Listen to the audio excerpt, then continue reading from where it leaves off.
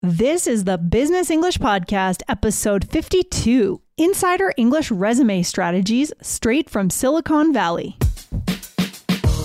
Welcome to the Business English Podcast from All Ears English. Get the English skills you need to achieve your dreams in global business. For a presentation, a meeting, or your office party, this is Real Business English with your favorite American hosts, Lindsay and Michelle, coming to you from New York City and Colorado, USA. When you need mealtime inspiration, it's worth shopping Kroger, where you'll find over 30,000 mouth-watering choices that excite your inner foodie. And no matter what tasty choice you make, you'll enjoy our everyday low prices, plus extra ways to save, like digital coupons worth over $600 each week. You can also save up to $1 off per gallon at the pump with fuel points. More savings and more inspiring flavors make shopping Kroger worth it every time. Kroger, fresh for everyone. Fuel restrictions apply. Hey, Troy, welcome to the show. Thanks for joining us today. How are you? Very well, thank you. Good. I'm glad you're on the show today. So I was on italki the other day, and I noticed that you specialize in interview strategy and resume writing. Is that correct? Right, and that also applies to personal statements. Personal statements. Okay, so you really help international applicants really get that job that they're looking for. Exactly, yeah. From cover letter all the way through to employment and actually keeping the job as well. Into keeping the job. Interesting. I like it. So maybe you could offer today, our listeners, let us know what the 3 most common mistakes are that international applicants make on their resume and how we can avoid those mistakes if we want to move to the U.S. and apply for a job, for example, in Silicon Valley or some other part of the U.S. Certainly. Lindsay. Silicon Valley is where I live and work. For international students, the most important thing is spell check. And remembering that spell checking in English, American English especially, many students forget that their spell check is probably set to their home country. So it may, it's going to put everything in English wrong. So it's important to have it checked either with the correct setting on American English, or they can post it onto Italki and have a community member volunteer and maybe correct some of the spelling. Okay, I see. So you see actual spelling mistakes on the resumes and on the cover letters too? Yeah, that's very important. Also spell check will also pick up on punctuation as well. It won't help with the content. That's where I help you.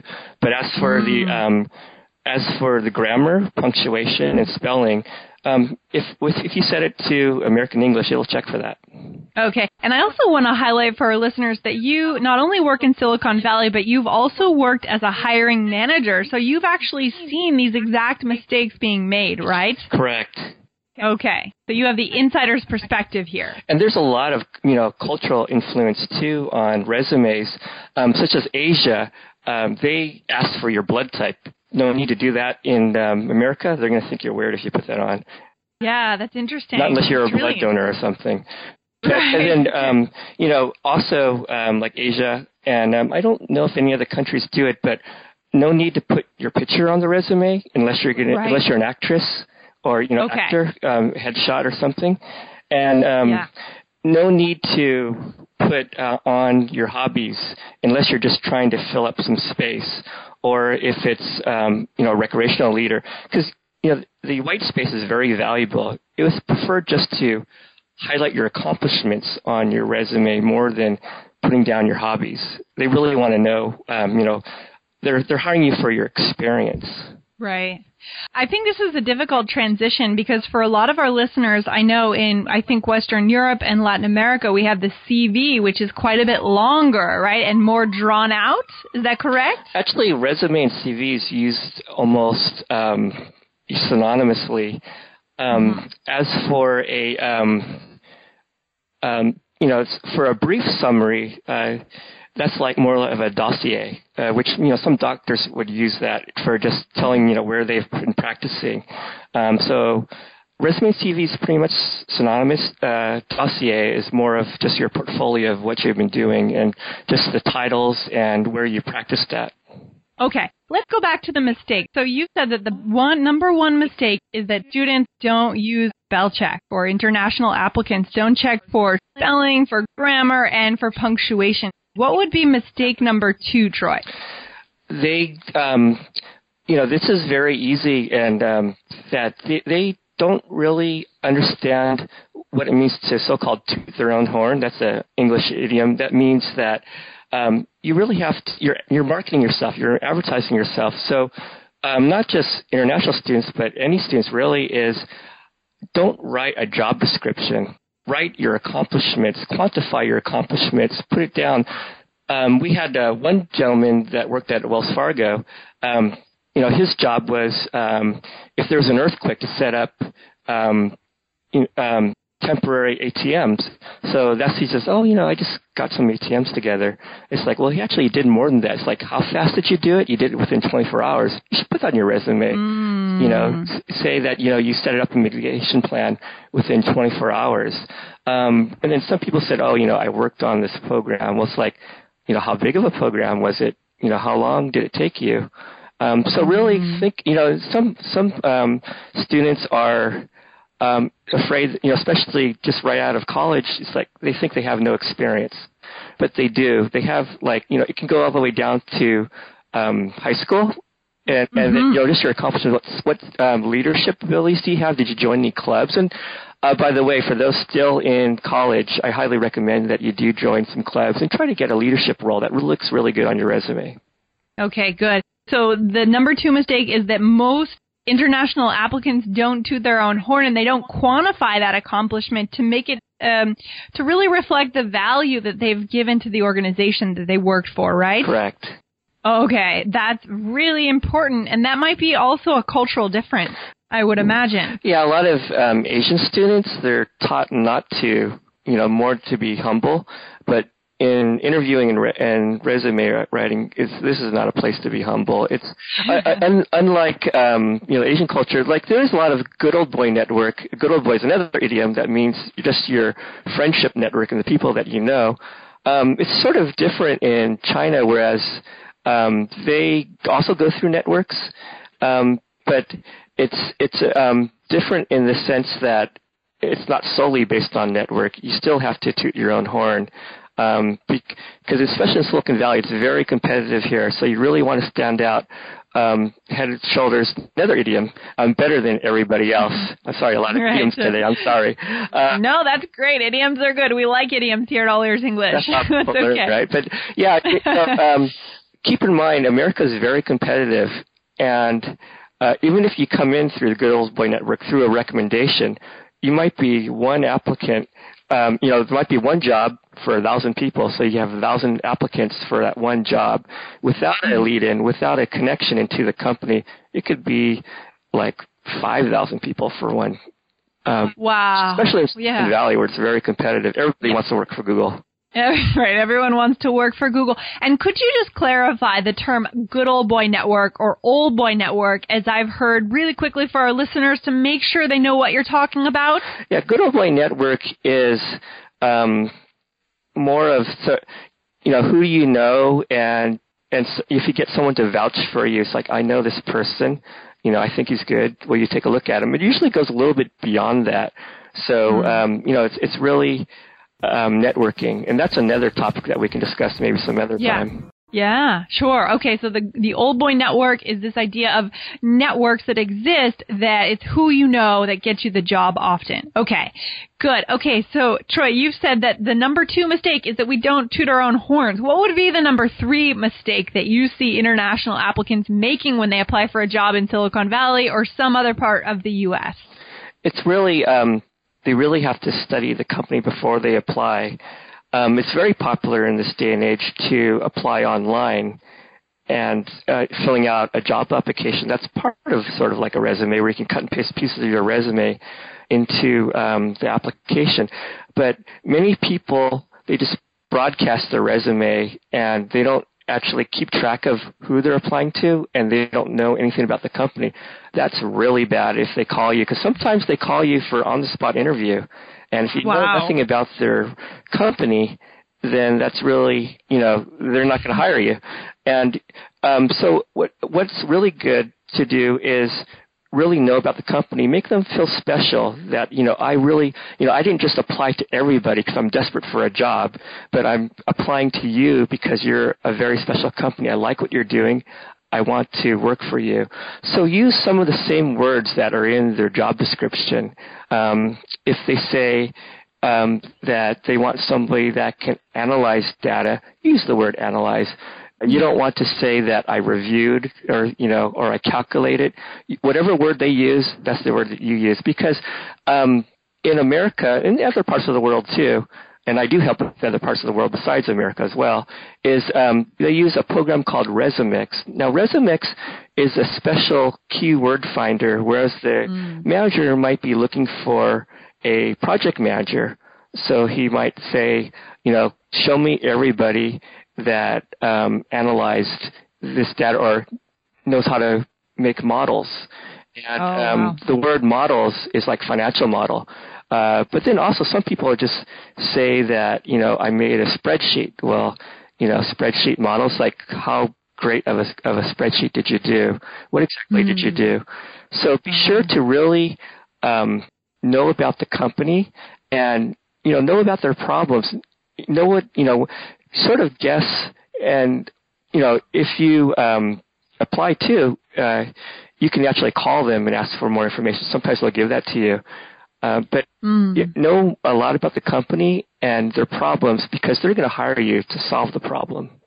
Okay. No, this is really important. I think that this final point, this idea of knowing what the company wants and actually placing the correct keywords, assuming they're true, of course, of your experience, this is kind of a deeper skill that I think a lot of general conversation teachers don't know.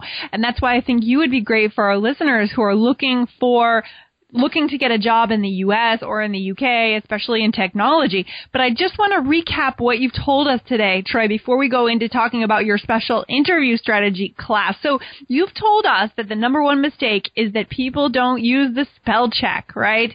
We've got to focus on good spelling. Exactly. That's very important for international students. Simply, as I mentioned, is that they're not aware that they're still spell checking in their native language, not in English. Yes.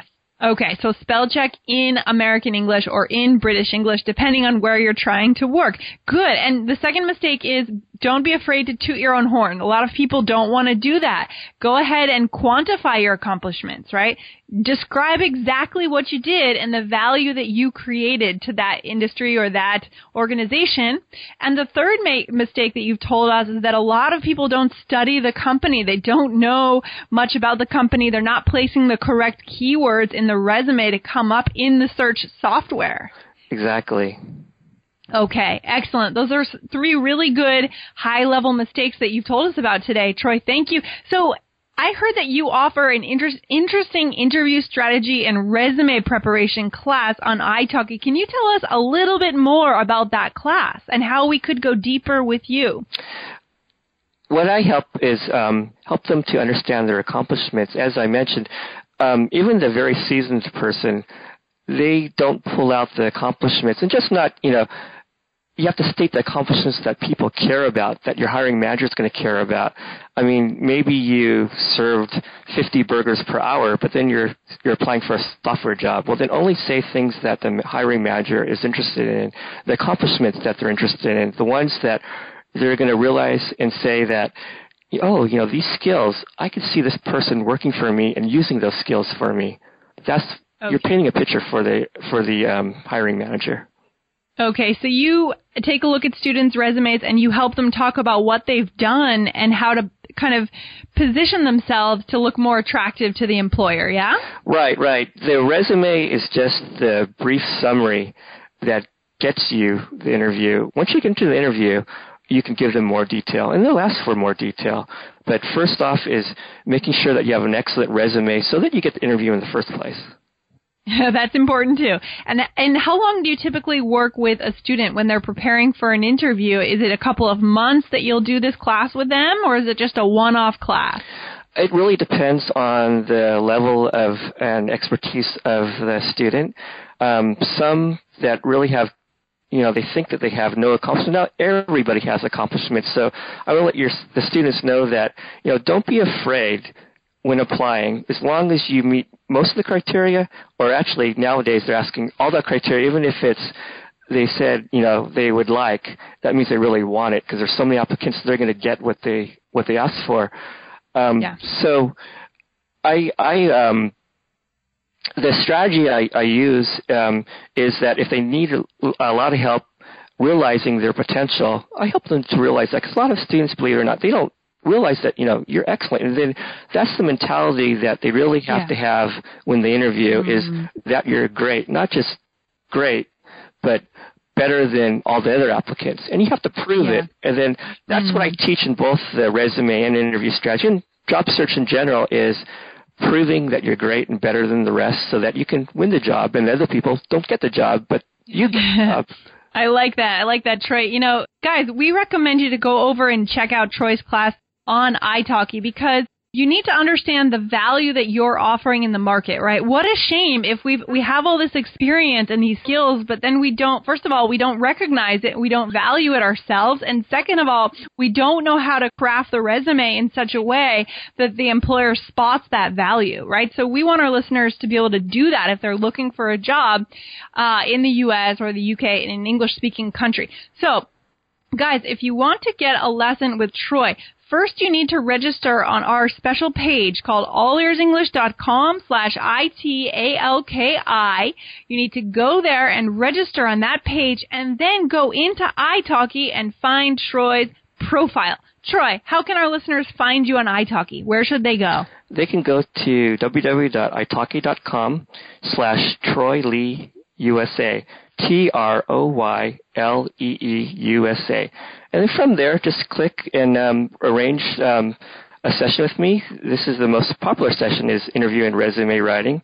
And from there, I can help mentor you and get you contacted by the hiring manager and succeed in your interview. Very nice. I really like that.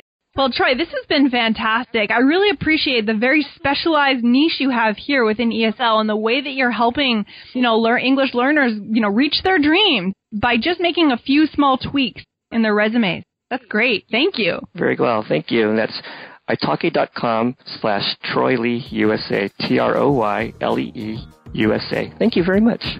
Yeah. Thanks so much, Troy. Have a good day. Thank you. Bye-bye.